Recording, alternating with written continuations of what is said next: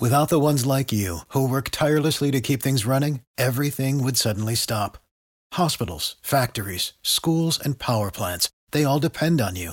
No matter the weather, emergency, or time of day, you're the ones who get it done. At Grainger, we're here for you with professional-grade industrial supplies.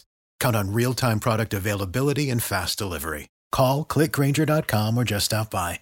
Grainger, for the ones who get it done. Here we go again with this endless nonsense about Trump building the wall. Is he going to use the money appropriated for the military under the omnibus bill to build the wall? Who, maybe so. Aren't we excited? Look, I'm taking the contrarian position here, but we don't need to build a huge physical wall. A virtual wall would work better.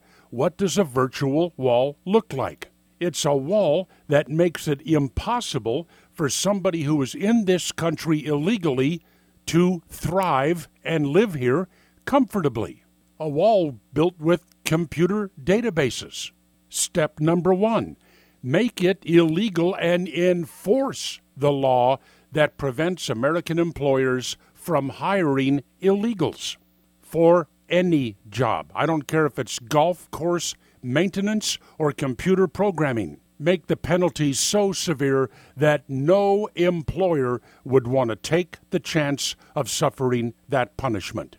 Then make it illegal for landlords to rent property to people they know or reasonably should know are in this country illegally. No place to work, no place to live.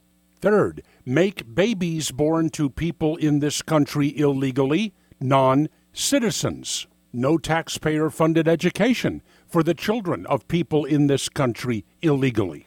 Medical care, only life-saving emergency medical care funded by taxpayers for illegal aliens in this country. A virtual wall. It would work. Cost a lot less and can be built virtually overnight. Think about it.